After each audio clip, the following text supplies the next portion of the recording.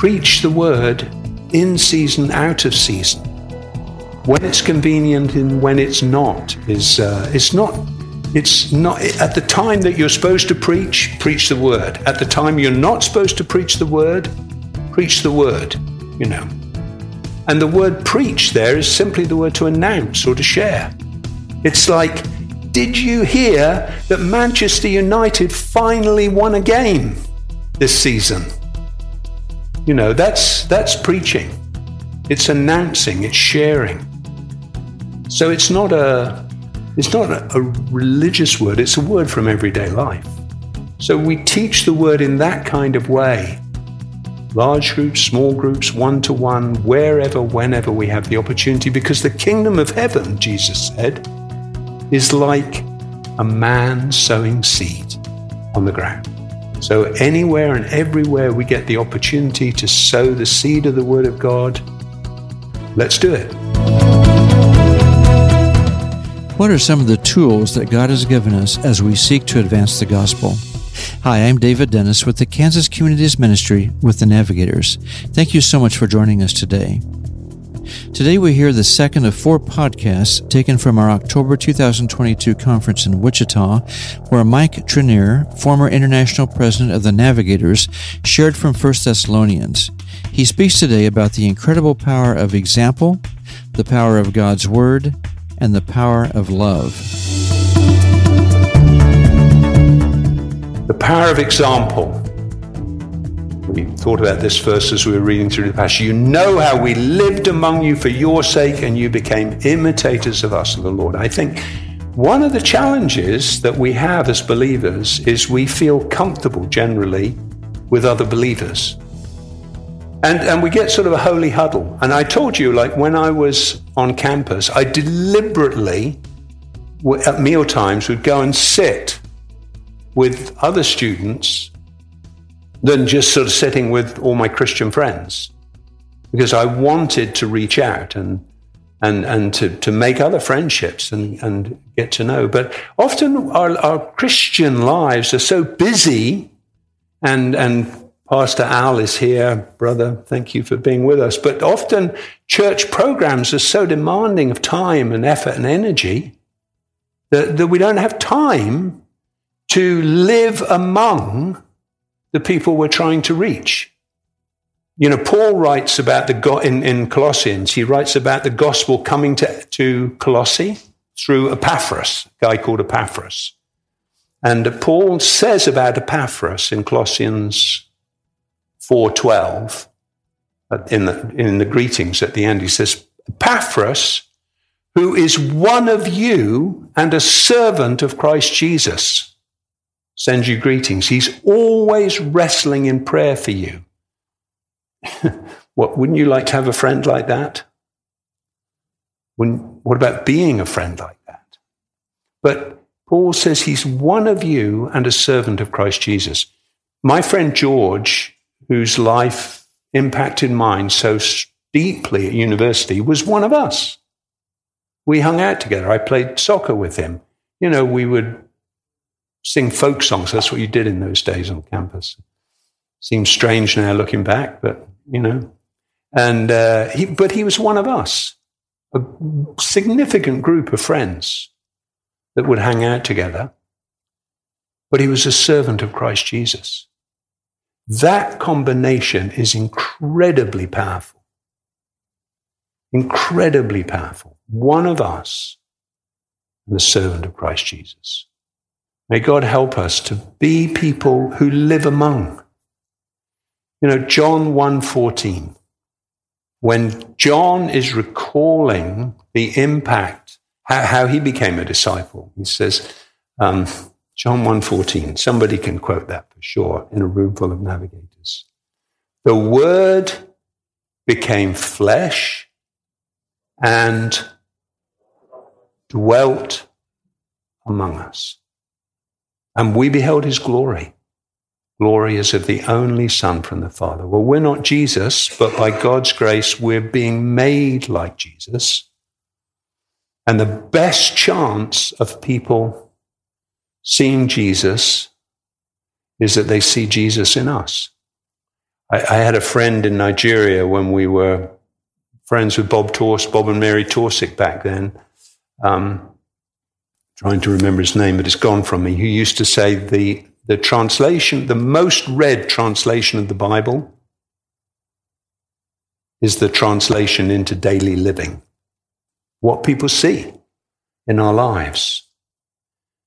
And that's challenging on many levels, isn't it?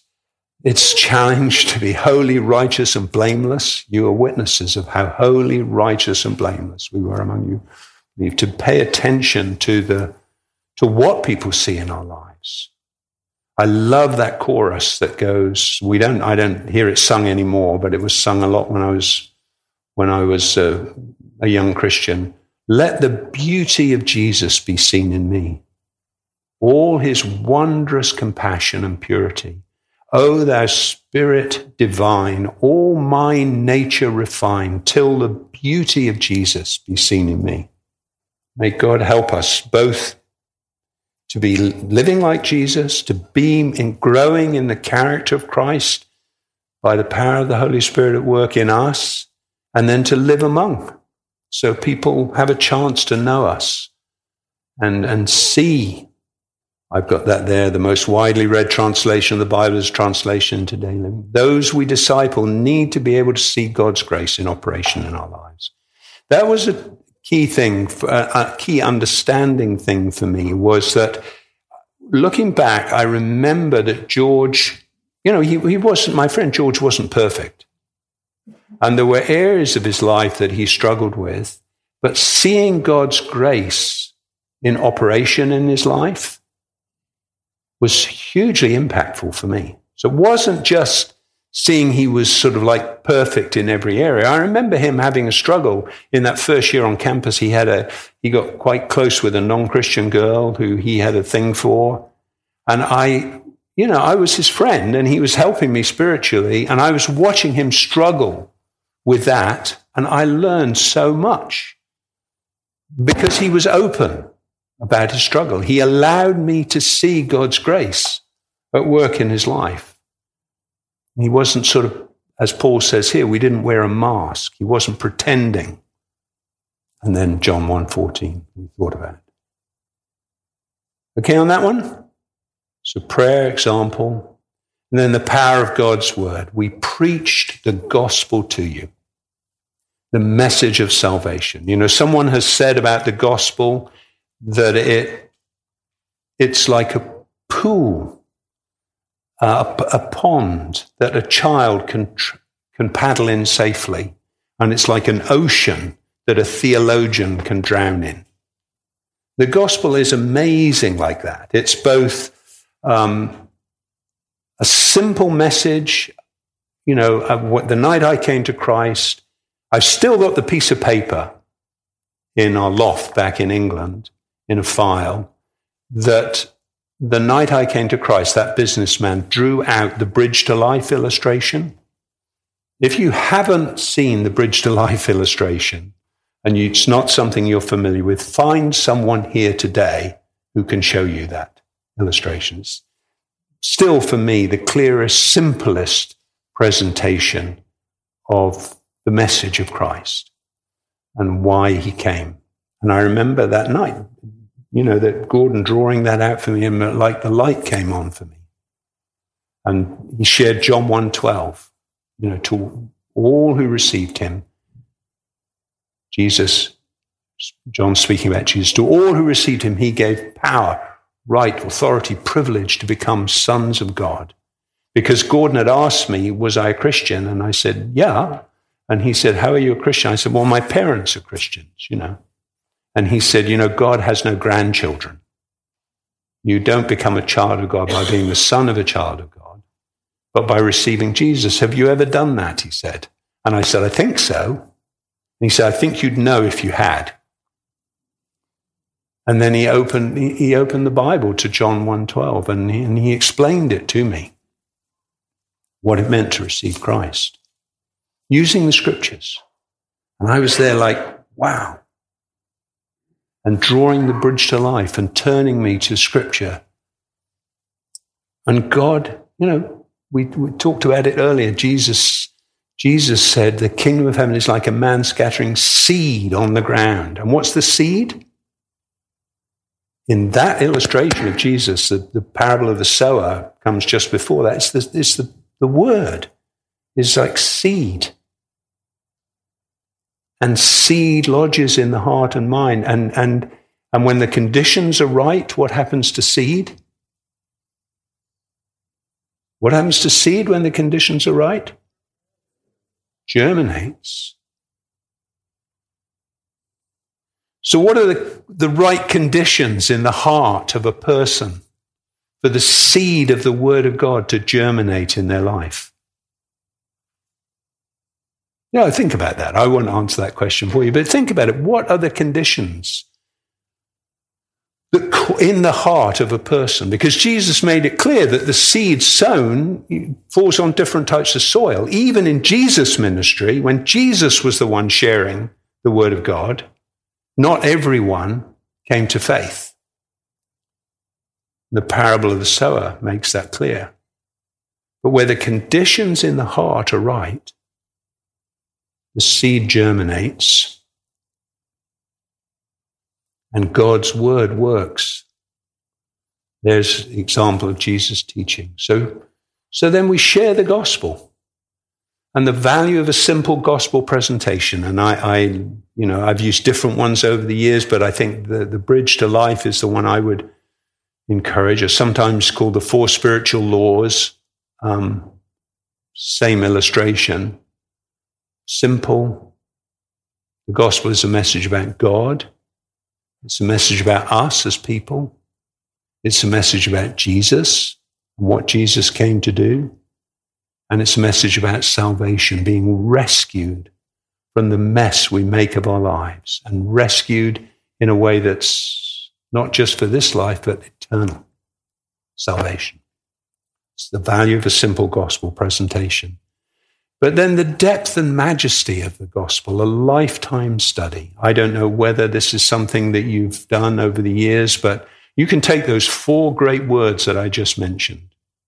God, man, woman, human beings, Christ, salvation, and just be sure that you have really studied the gospel, the Bible, to understand the depth and the majesty of who God is, the tragedy of who we are, the marvel of the incarnation and what God did in and through Jesus, who he was, what he was like, and then salvation. What does salvation mean? How do we experience salvation in the present? In what sense are we being saved every day? And what does it look like to eventually enter into the fullness of salvation and all that God has planned for us? The gospel. Teach the word of God. Teach the gospel from the word of God. Teach the word of God in its fullness. Now, you say, well, I'm not a pastor, and I don't, I've not been to Bible college. But I think that the sharing of the word of God with people is something that we should all have the privilege and joy of doing. And, it can be as simple as, oh, this is what I read in the Bible this morning. I wonder what that means. What do you think? That can be very powerful, not necessarily having answers, but questions, and pointing people to the Bible with our questions.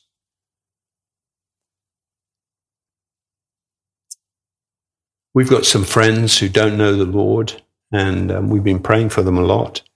And her brother died in tragic circumstances recently. And she asked us, because she knows, who we are and, what we think and believe. And she asked us, what passage in the Bible? She said, I don't know the Bible at all. What passage in the Bible should we use for the reading at my brother's service? So he sent her some suggestions, and and they chose John 14, 1-6. And this opened a door for us to talk about. So what does that mean? What does that look like? And not just coming with answers, but letting her ponder the text. So we can all, I think sometimes, we read the scriptures. Paul says to Timothy, preach the word in season, out of season. He says to Timothy in 2 Timothy 4. And we sort of think of we read that and we think pulpit, church building, microphone, seminary degree. But that's not what is meant by Paul in that passage. Preach the word in season, out of season. When it's convenient and when it's not. It's not at the time that you're supposed to preach the word. At the time you're not supposed to preach the word,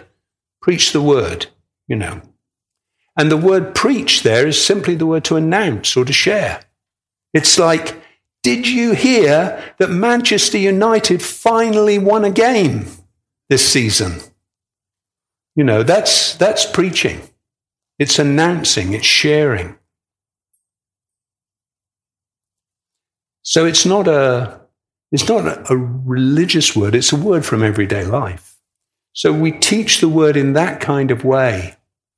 Large groups, small groups, one-to-one, wherever, whenever we have the opportunity, because the kingdom of heaven, Jesus said, is like a man sowing seed on the ground.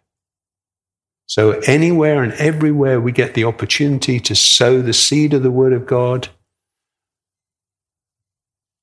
let's do it. But you remember Jesus said, the good man out of the good treasure of his heart produces good. For out of the abundance of the heart, the mouth speaks.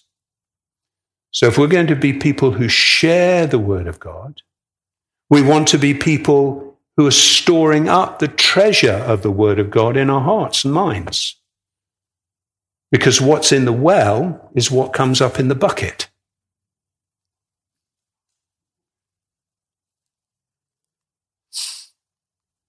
The power of love.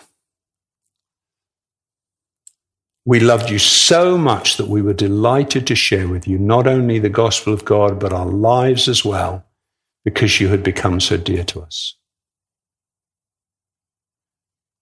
And I said earlier that the power of love is that, it's an amazing thing that should work powerfully for us as the people of God.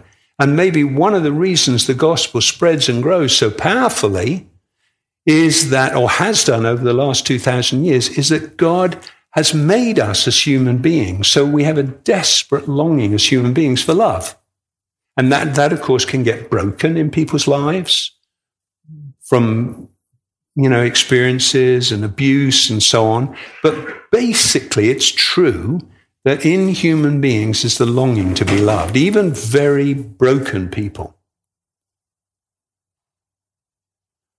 I remember reading the biography of Susan Atkins, who was one of the Manson gang who murdered Sharon Tate back in the 1960s, late 60s, I think.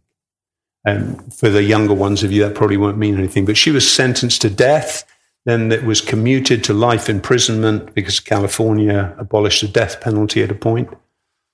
And she spent her life in prison. She died in prison about 10 years ago. A high school friend went to visit her in prison early on when she was first incarcerated.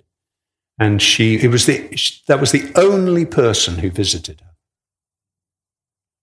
She was so broken, such a mess as a teenager, and got caught up in that Manson thing. And this young man who'd been her friend in high school came to visit her in prison, and she was hostile towards him. She writes in her autobiography.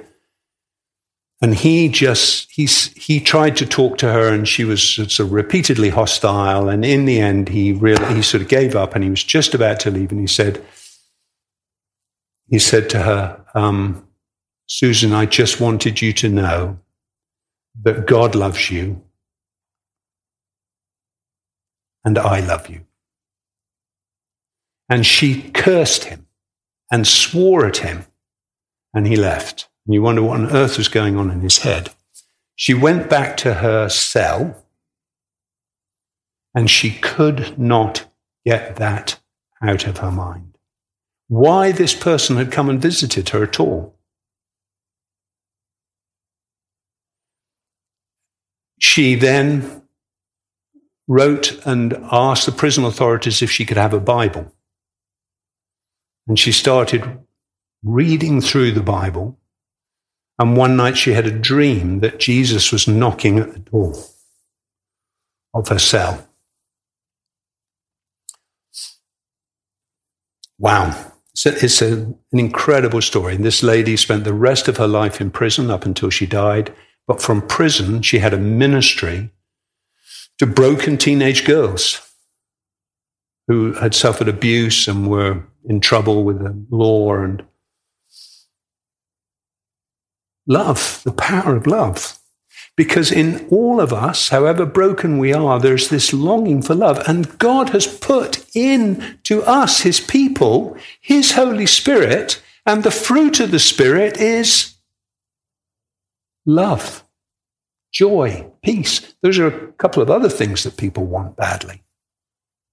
So it ought to be that the people around us, there's this magnet in them and this magnet in us. You know, they desperately want love. We have love pouring out of us from the Holy Spirit. Should be like this.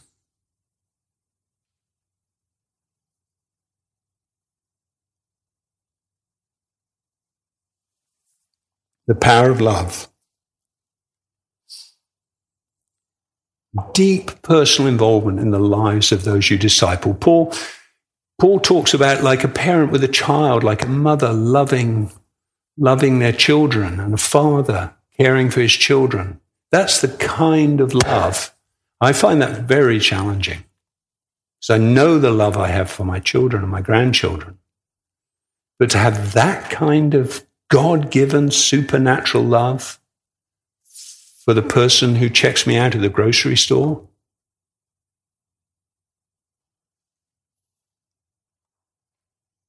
yeah, that's what draws people to Christ. That's what opens people's hearts to prepare to receive the Word of God. So here we are, the power of prayer, the power of example, the power of God's Word, the power of love. Where do you think you best start with people? Where did Paul start in Thessalonica? Well, you can read Acts 17 and read the passage about it and try and answer that question. You know what I'm going to say? I don't think it matters where you start. Some situations, God puts you in the situation, it's right to start by sharing the gospel. But it shouldn't finish there. Other places, it starts with prayer. A new neighbor moves in next door. With your kids, it probably starts with love. But then pretty soon they begin to see the example. You start to focus prayer, and then as they're able to understand, you begin to drip feed the Word of God. But it doesn't matter. I don't think it matters where you start. I had a very close friend who grew up under communism in what was then Czechoslovakia. And he came to Christ as a young man and had an incredibly fruitful navigator ministry. He was the navigator pioneer of a whole network of ministries through East and Central Europe under the communism. And I once talked to him about, how did you do that? And of course, he said, well, there's no law against love.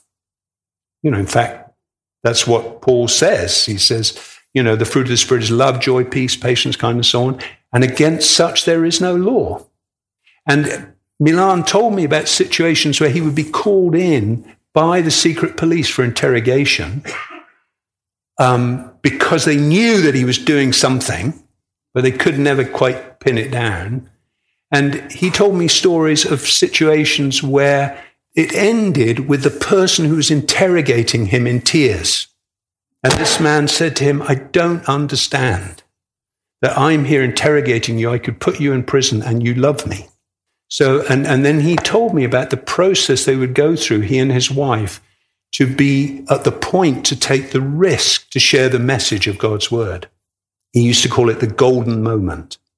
He told me about a woman who'd been put to work. His wife was a pediatrician, pediatric doctor, and they had put, the police had put a lady alongside her to work as an administrator who was in the employment of the police to spy on her and check her, and to come up with stuff against her. And after some years, this lady's daughter was very ill, and Boba went to help take care of her over the weekend. And this lady confessed to Boba, I've been here spying on you. I've been watching your life and taking notes and submitting reports. And she said, all you've done is love me. And Boba said she knew that was the golden moment. So she said, would you like to know why? And she shared the gospel. And that lady came to Christ. And I was introduced one time visiting Bratislava in church on a Sunday morning. I was introduced to the lady who was there with her daughter. And we could all spend hours, couldn't we, telling stories like this? But we need intentionality, don't we, to put these great, powerful principles to work in our lives. So may God help us, and may the gospel come to those around us, not simply with words, but with words at the right time, but also with power and with the Holy Spirit and with deep conviction. You know, it's true. You and I don't have to be seminary graduates to impact our world for Christ. God doesn't care as much about your ability as he does about your availability. Are you available for God to use you in your part of the world? Perhaps you can start today by praying for the Lord to send you someone in whom to invest. Or perhaps you have a neighbor, a friend, a child, a brother or sister whom you'd like to help spiritually. Won't you pray about an opportunity that the Lord might give you to pour into their lives? Join us next time as we hear more wisdom from God's Word through Mike Trenier on Making Disciples Naturally.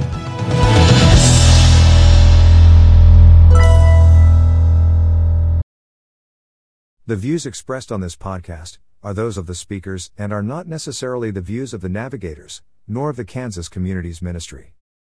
Thank you for listening.